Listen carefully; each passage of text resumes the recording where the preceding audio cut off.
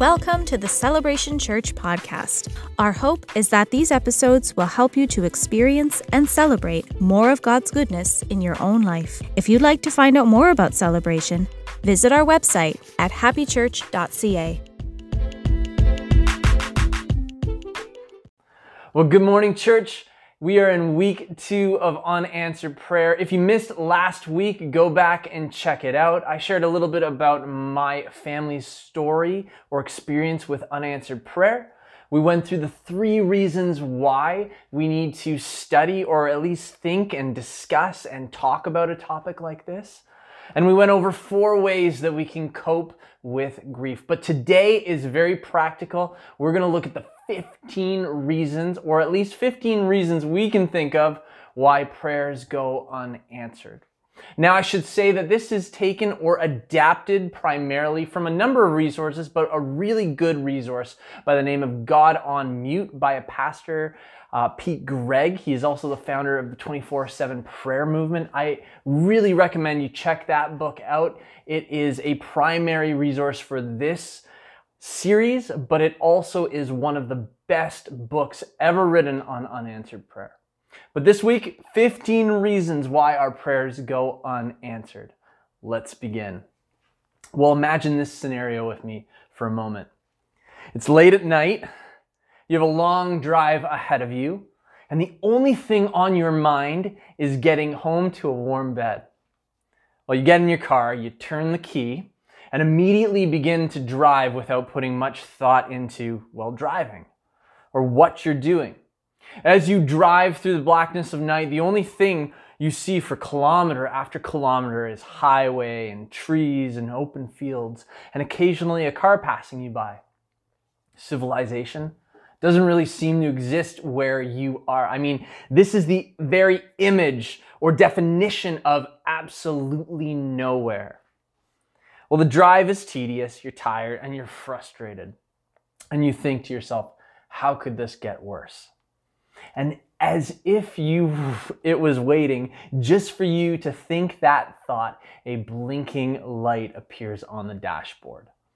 The low fuel light has turned on. See, in your rush to get home, you had completely forgotten to check how much gas you had in the tank.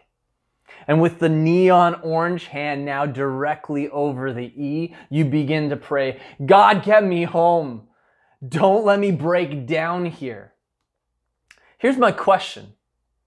What are you actually praying for in this scenario? What are you actually hoping God will do? Now, is the idea that God will supernaturally make a fully operated gas station fall down from the heavens? Do we expect God to propel our car all the way home on nothing but fumes? Or is it possible that if the car breaking down in the middle of nowhere happens, it's not because God didn't listen to our prayers, but because we made a stupid mistake and didn't check the tank before we started driving? From my own experience, I remember being in university, praying that God would help me pass my classes, even though I wouldn't start studying until a couple hours before the exam. I'd begin final culminating essays at 1 or 2 in the morning. My eyes were like bloodshot as I pushed back coffee after coffee, praying that I could make it through the night and conjure up some sort of coherent thought. What was I expecting God to do? When I prayed, God, help me pass this course, what am I expecting God to do? My passing or my failing was entirely my responsibility. See, I can ask God to help me pass my exams, but if I fail it, it's not because God said no to me. Instead, it's because I didn't study. Here is reason 1 for unanswered prayer. And this might ruffle a few feathers, but reason number 1 is this. Some prayers aren't answered because they are just plain stupid. Put it another way, a nicer way. Some prayers aren't answered because they lack common sense. And I say that lovingly, okay? And I personally believe that no prayer is a bad prayer. Our working definition of prayer at this church is this: prayer is simply living life in conversation with God. I mean, if I can stop in the middle of my day to talk to God about anything, I believe this is leading me in the direction of deeper intimacy with God. But, just as I can say stupid things or ask stupid questions of my wife, all you have to do is ask my wife. She will confess all the stupid things that I say. It's only logical that I can say stupid things or ask stupid things of God. The fact is that some prayers are simply not answered because they lack common sense. C.S. Lewis, he had this beautiful book called The Problem of Pain. It's another resource we're using for this series. He said this: you may attribute miracles to him, but not nonsense. Well, we started off with a fun one. Let's do another. Imagine this next scenario with me for a moment. Okay, a bride wakes up on her wedding day, eager for the day to come. In fact, this is the day she has dreamed about since she was a little girl. A countryside wedding in the middle of summer. However, each day this week, her family and her friends have tried to prepare her for the possibility of rain. What could be worse for an outdoor wedding? The payments for all the vendors are in. The space has been booked. The people have been invited. Rescheduling this is not an option. So all she can do now is pray to God for a sunny day. Well, meanwhile, just down the road, a neighboring farmer looks at his crops and prays for rain in the middle of a drought. Whose prayer is answered? Often, to say yes to one prayer, God also has to say no to another.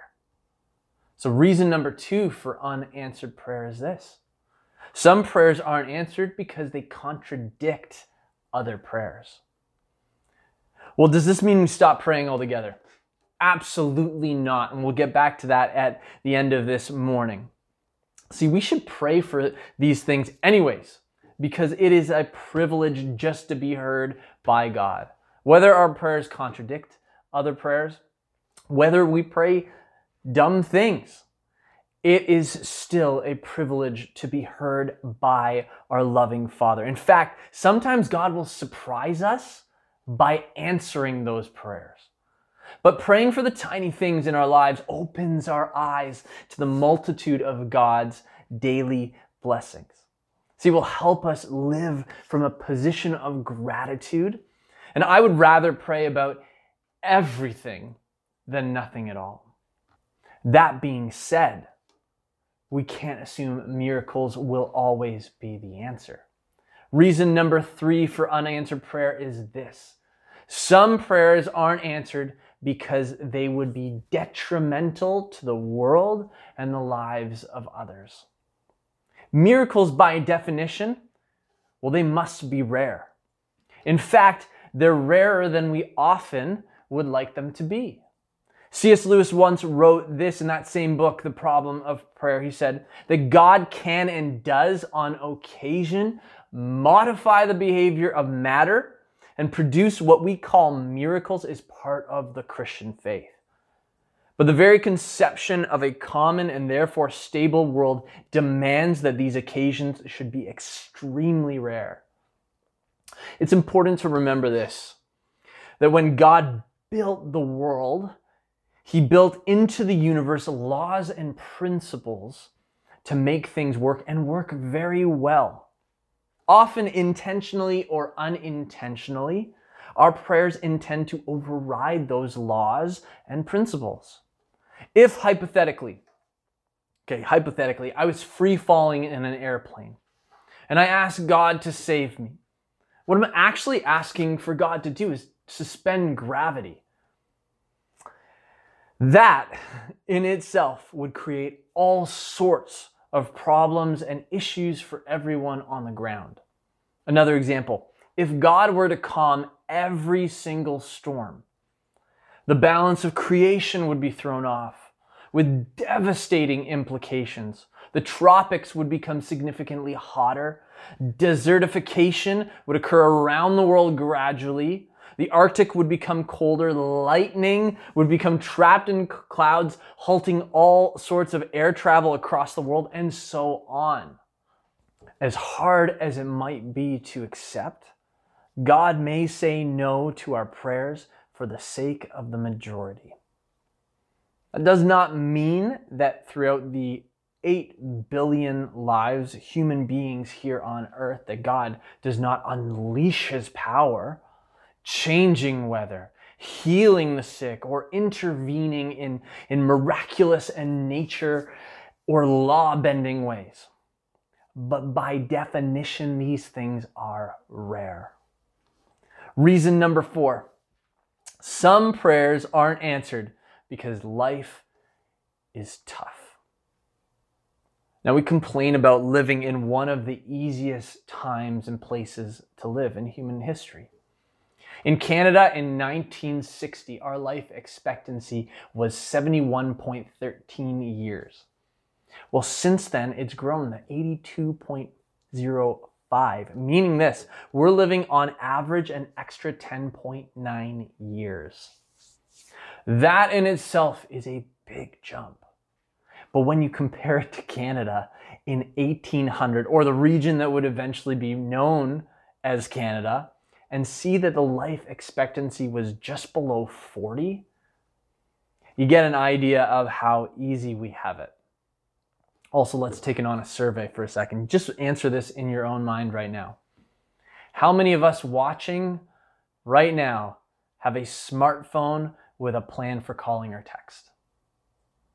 How many of us have ordered something online within the past month and had it shipped right to our home or our living space? How many of us have watched Netflix, Disney Plus, or Crave within the last 24 hours? In spite of all the technological advances and our increasing life expectancy, we are an incredibly and increasingly fragile generation of people. We feel entitled to things. We break down easily. We take offense to everything. Our generation needs to be reminded that life can be tough. We get sick. We struggle financially. Relationships end. That is life. Jesus said this once, John 16:33, "You will have trouble." Thanks, Jesus. We feel entitled, though, to an easy life, but Jesus never promises us that. But what happens when we experience trouble? What happens? We feel betrayed by God. Why me? My question would be, why not you? As a Christian, you are not immune.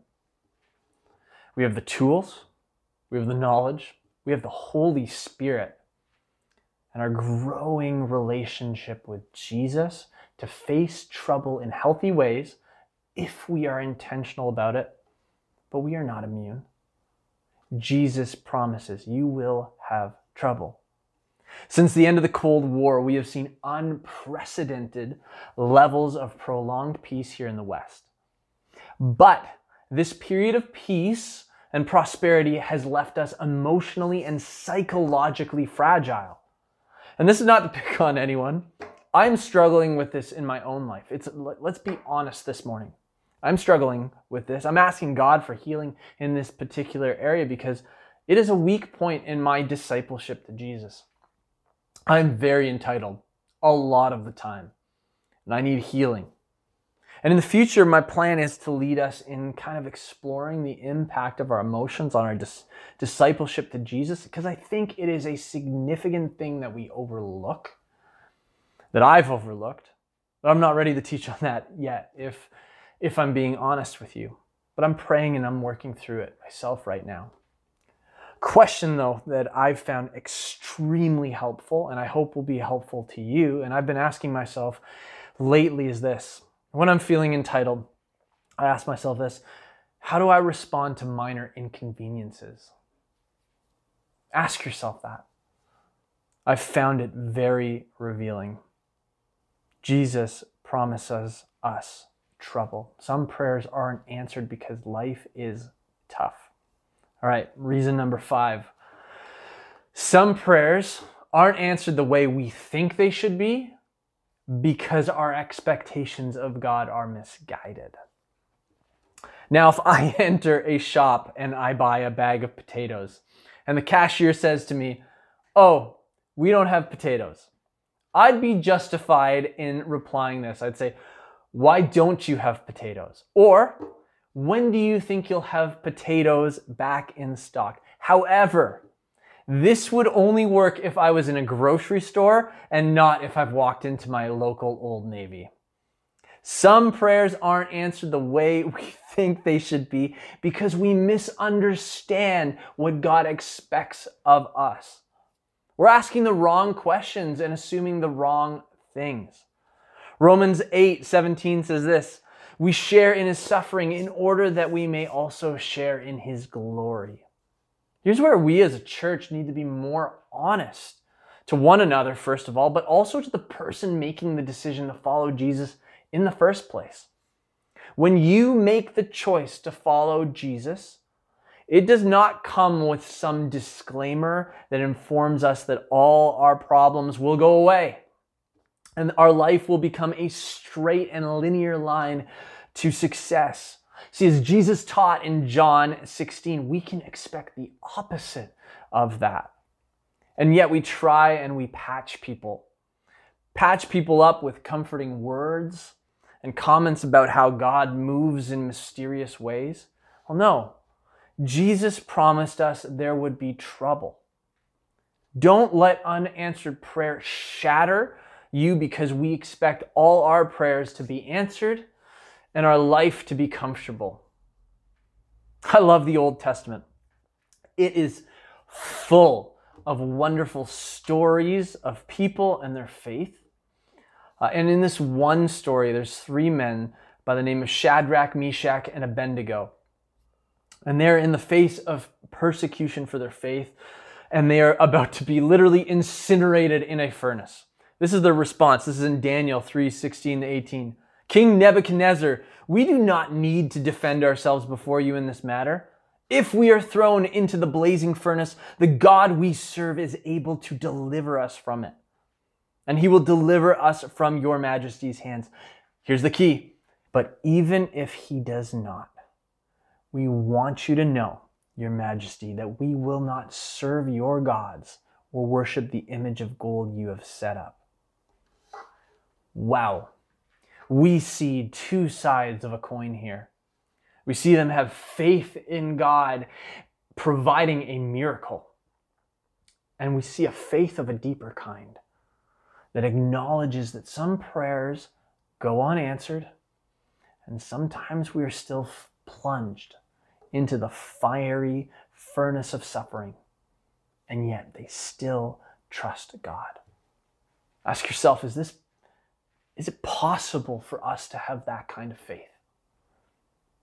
In my opinion, yes. Yes, but it takes time to get there. We need to see the full picture instead of being just so short-sighted. Our hope rests in Jesus and our relationship that we're building with him that lasts long past the type of world we currently occupy. It takes time to build that relationship. And that is why being a follower of Jesus, I often call it a journey, because that's exactly it. And it takes time to build that faith. Reason 6, some prayers are not answered because God has something better for us. God is much bigger than our finite understanding. He creates and maintains a universe while simultaneously, get this, knowing the smallest details of any one life in a world occupied by over 8 billion human beings. God tracks each choice we make and knows every square inch of our lives. And we think we're multitaskers. It makes sense then that we don't understand everything God does or does not do. In God on Mute, P. Gregg said this. He said, "How tragic would it be if our destiny were limited to the projections of human logic and the meager possibilities created by our own temporal imaginations? What could possibly be worse than the prospect of every prayer being answered so that God became little more than the name for our personal power source?" There are so many girls I dated in high school that I'm happy and I'm positive God helped me prevent from marrying because they weren't right for me and they did not match the vision He had for my life. But we're also talking about bigger issues too. What about cancer, anxiety, accidents, financial strife, and so on? Well, unfortunately, even with a series like this, we can't determine each and every reason why our prayers go unanswered. But sometimes it's for the best and we just don't know it. P.T. Forsyth, a Scottish theologian, he once said this: "We shall come one day to heaven where we shall gratefully know that God's great refusals were sometimes the true answers to our truest prayers." How good is that? Reason 7. Some prayers are not answered because they are selfishly motivated. Some of us are so focused on how we pray and when we pray that we never stop to question why we pray. Yet selfishness is common to the human condition. At one point, even the most spiritually sound person that you will meet has probably prayed something motivated by self-interest. I know I have many times in my life, if I am honest. It's ingrained in us because of the fallen state of our world and the bending of our hearts. Even when we are forgiven of our sin, we still live in a sin-sick world. Our self-interest, conscious or unconscious, can get in the way. The Apostle James, he said this in James 4. He said, "When you ask, you do not receive because you ask with wrong motives, that you may spend what you get on your pleasures." See, nowhere in the Bible does it say Jesus promised us He would answer every prayer unconditionally.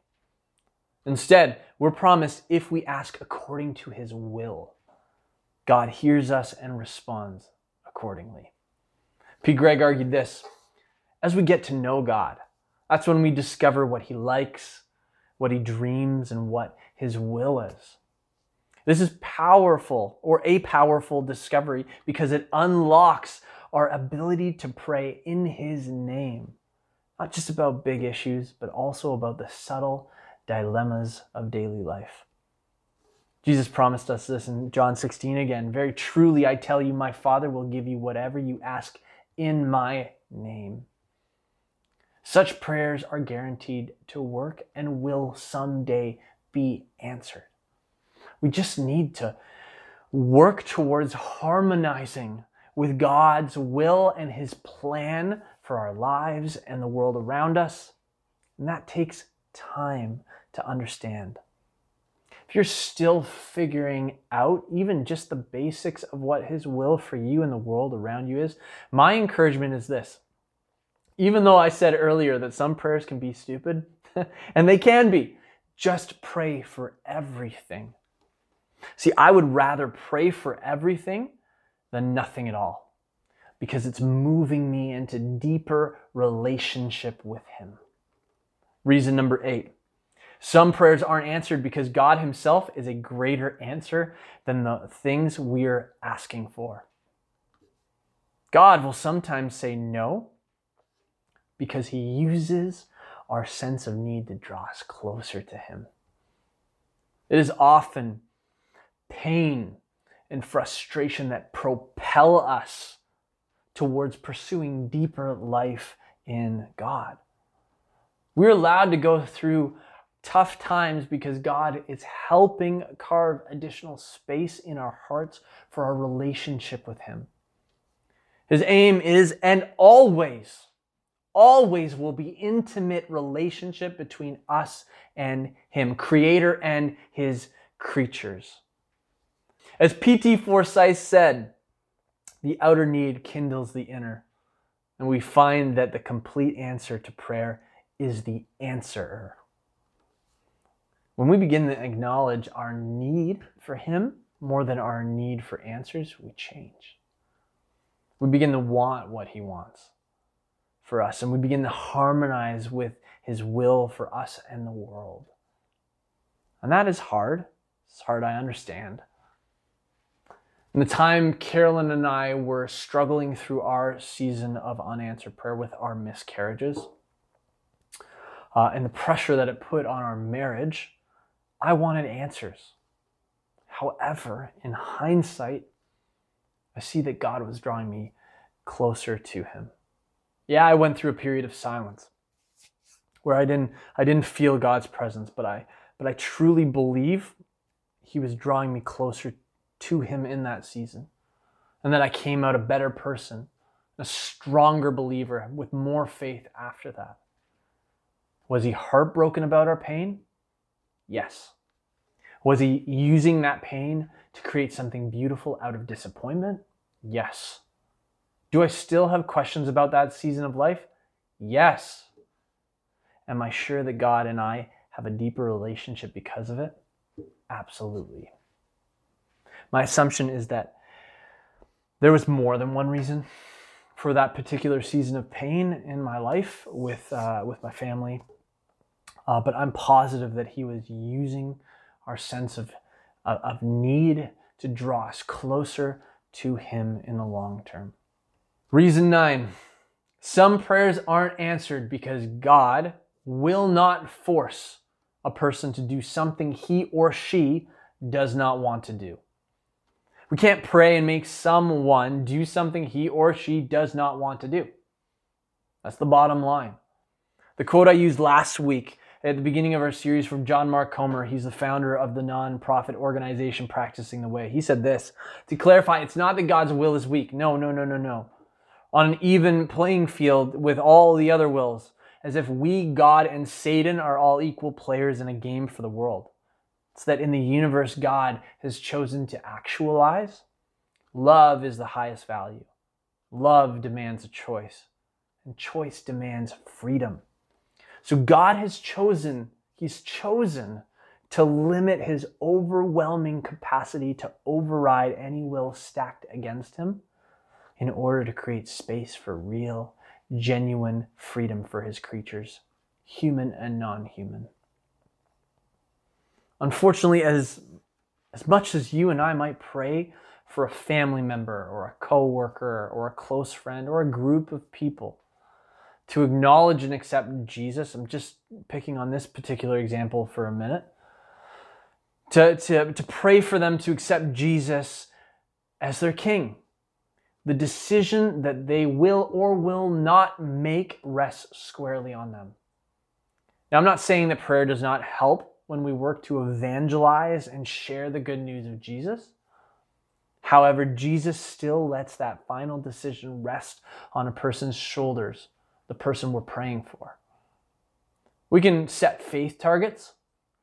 We can, but in the universe that God has actualized, free will allows each independent person to make their own independent choices. God could, by definition, He could enforce His agenda on any person. Yet, He does not out of love for His creatures. He loves us. This applies to anything else. We cannot pray for God to change people's minds and expect it to happen without question. He will soften hearts, yes, He will. And He will make His presence known to someone, but He will not enforce His will on their decisions. P. Gregg said this, He is the Lord of lords, but His kingdom is not a dictatorship. Instead, He prays, He beguiles, He loves, He listens, He lays Himself down. It is Satan who manipulates, dominates, and rapes. God's nature is to entice our hearts with gentleness and infinite subtlety, dignifying our lives with continual choice. And that brings us to reason 10. Reason 10, some of our prayers aren't answered yet because they are working gradually. When I hit a hammer with a nail, The nail has very little choice whether it moves or does not move. There's a mechanical power involved, which is almost absolute. We expect our prayers to work this way. Press the right button in the right way and in the right context, and poof, our prayers are answered. But God does not work mechanically. No, he works relationally with us and through us. Our definition of power is to get something done efficiently and as soon as possible. Yet God's power is about influence rather than control. This is why it's so important to pray. Don't pray for a person or a group of people and always expect something to happen as if by mechanical power or force. In fact, this will very rarely happen. Instead, pray with perseverance. God works through people over time through relational influence in the context of their lives. For some of us, that means praying for someone over your lifetime. Are you ready to bring that same person before God each and every single day? God might be doing something behind the scenes that you can't see, working relationally within them. Don't just give up when you don't receive the immediate results you want.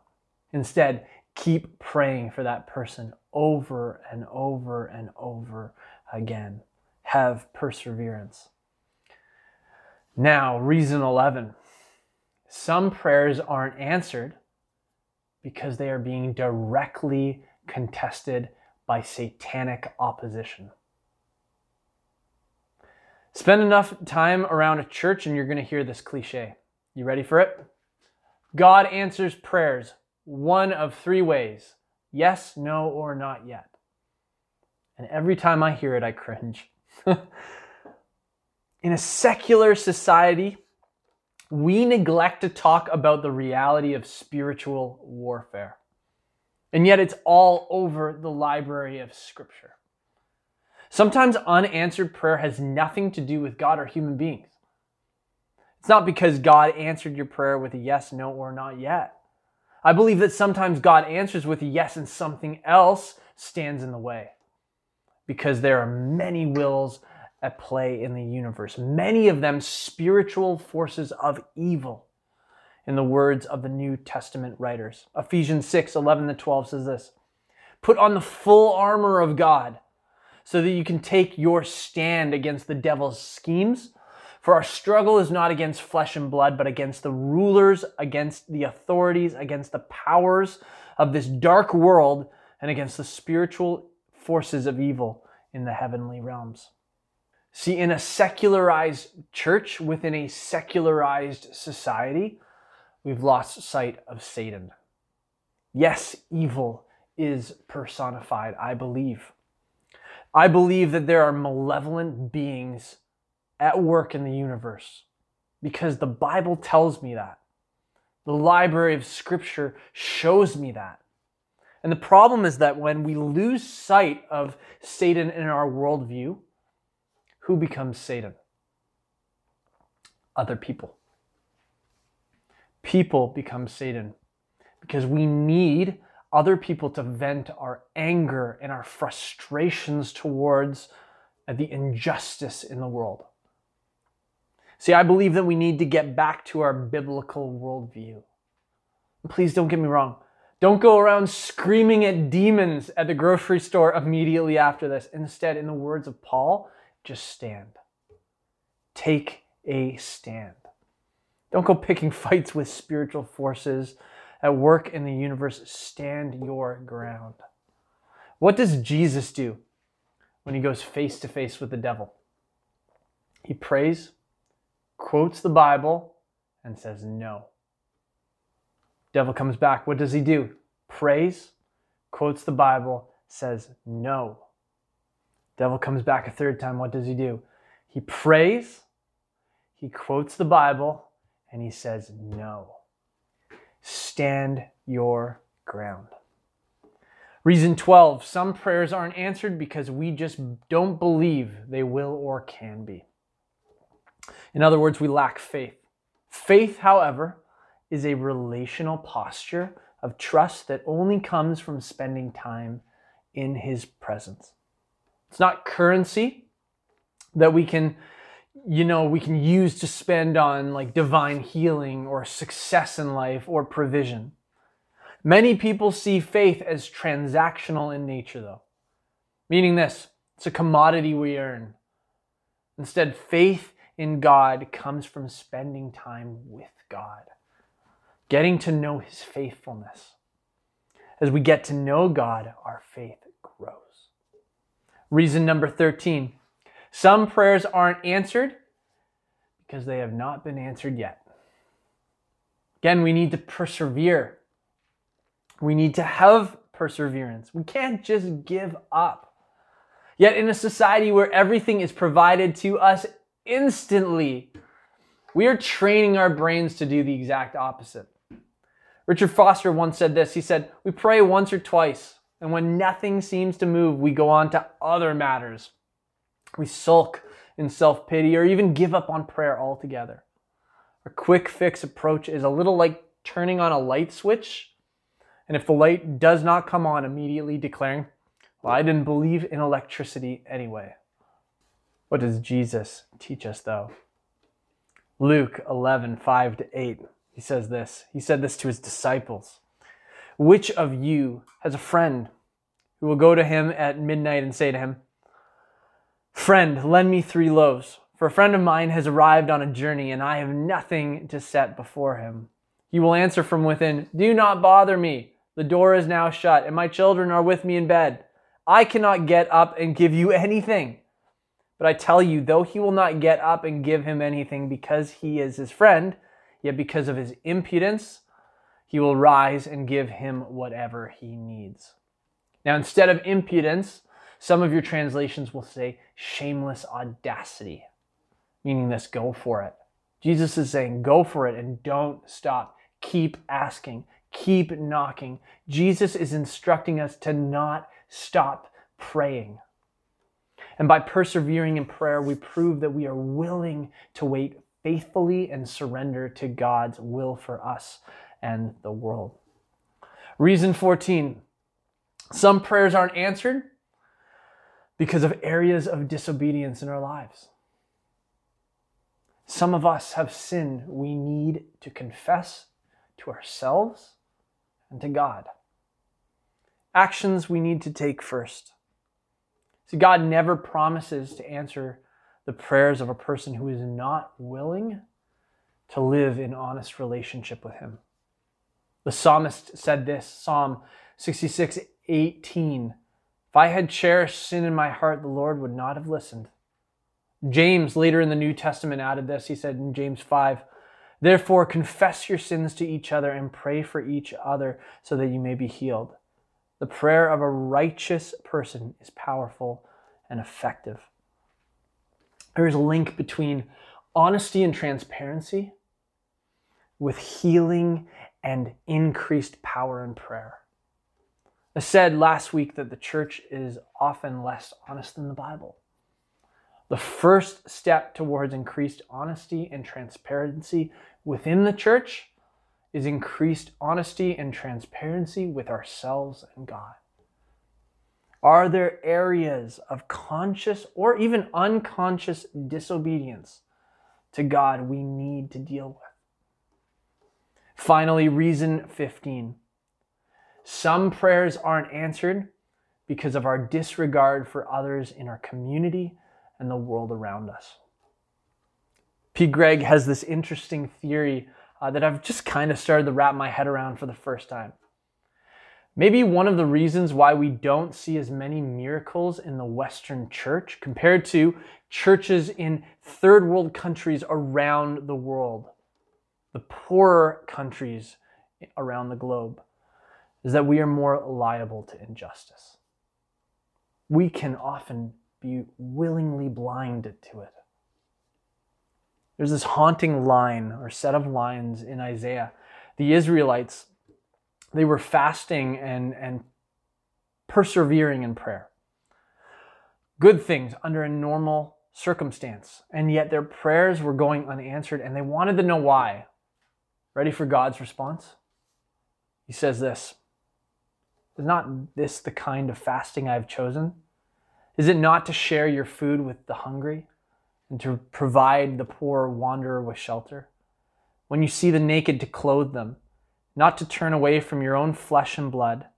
Then your light will break forth like the dawn, and your healing will quickly appear. Then your righteousness will go before you, and the glory of the Lord will be your rear guard. Then you will call, and the Lord will answer. You will cry for help, and he will say, 'Here am I.'" After you start dealing with the injustice, then I will answer your prayers, God says. Could some of our prayers not be answered because of either our ignorance or our just complete disregard for the needs around us? Well, there it is. 15 reasons why prayers go unanswered. Now, please don't be discouraged. And I know you could probably be discouraged on a morning where the first point is some prayers aren't answered because they're stupid. This is not about decreasing our faith, though, but understanding why some things happen or don't happen the way they do. If anything, I want this to increase our faith. It's way more complex than how some people suggest God responds simply with yes, no, or not yet. And this should encourage us to pray more for the big and small things in life, reaching into every square inch of our existence. Pray, pray, pray, pray, pray, and keep it up. For the small things, for the seemingly dumb things, for the mundane things, for the things that seem completely out of our control. Why pray for these things? Why pray for everything? Because we have the ear of God the Father, and we can. Because God might say yes sometimes. Because people who pray for the little things are often the most grateful people in the entire world. They see everything as an answer to prayer. So this is my advice to you. If you are going to err on the side of praying too much or praying too little, always pray too much. Whether the answer comes from God or not.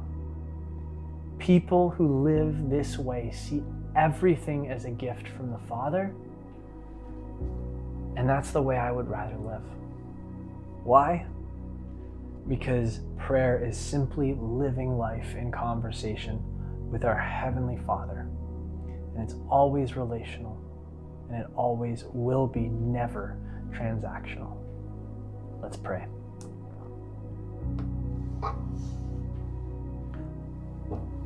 Well, dear Jesus, I just pray for our church family this week, for anyone who is struggling with unanswered prayer in their life. It is complex. We will not know everything on this side of eternity. And I just pray that we live into what prayer actually is. It's not this commodity, this thing that we can earn or gain, but it is just simply living life with you. Doing the big things together, working through the small things together. And each step we take in prayer, whether we pray for stupid things, whether we pray for big things, whether we pray during a crisis, whether we pray for other people, each step we take is just deepening our relationships with you. And so God, I just pray for anyone experiencing unanswered prayer in their life right now, that at the same time you would be working in them. We know you are. And that you would be drawing them closer to you and creating space for deeper intimacy. I just pray for anyone also who hasn't made that decision today. If something is stirring in their hearts and that they want to follow you, Jesus, that they would pray these words with me. Jesus, I recognize that I've sinned. I have sin in my life. And I realize that I want a relationship with you. And so I just draw a line in the sand right now to leave the sin behind, because I recognize that you dealt with it on the cross. And I just move forward in life with you, in relationship with you. And I have hope in you, because I know that not only did you die for my sins, but you rose from the grave. And that I get to spend eternity with you when I make the choice to follow you. And so I choose to follow you today for the rest of my days on this earth. And I pray that I would have deeper intimacy with you each and every day to follow. In Jesus' name, amen. We hope this episode has helped you to experience more of God's goodness. If so, and you'd like to partner with Celebration, you can do so by texting Happy Church to 77977 or visiting our website. See you next time. Live a life that celebrates God.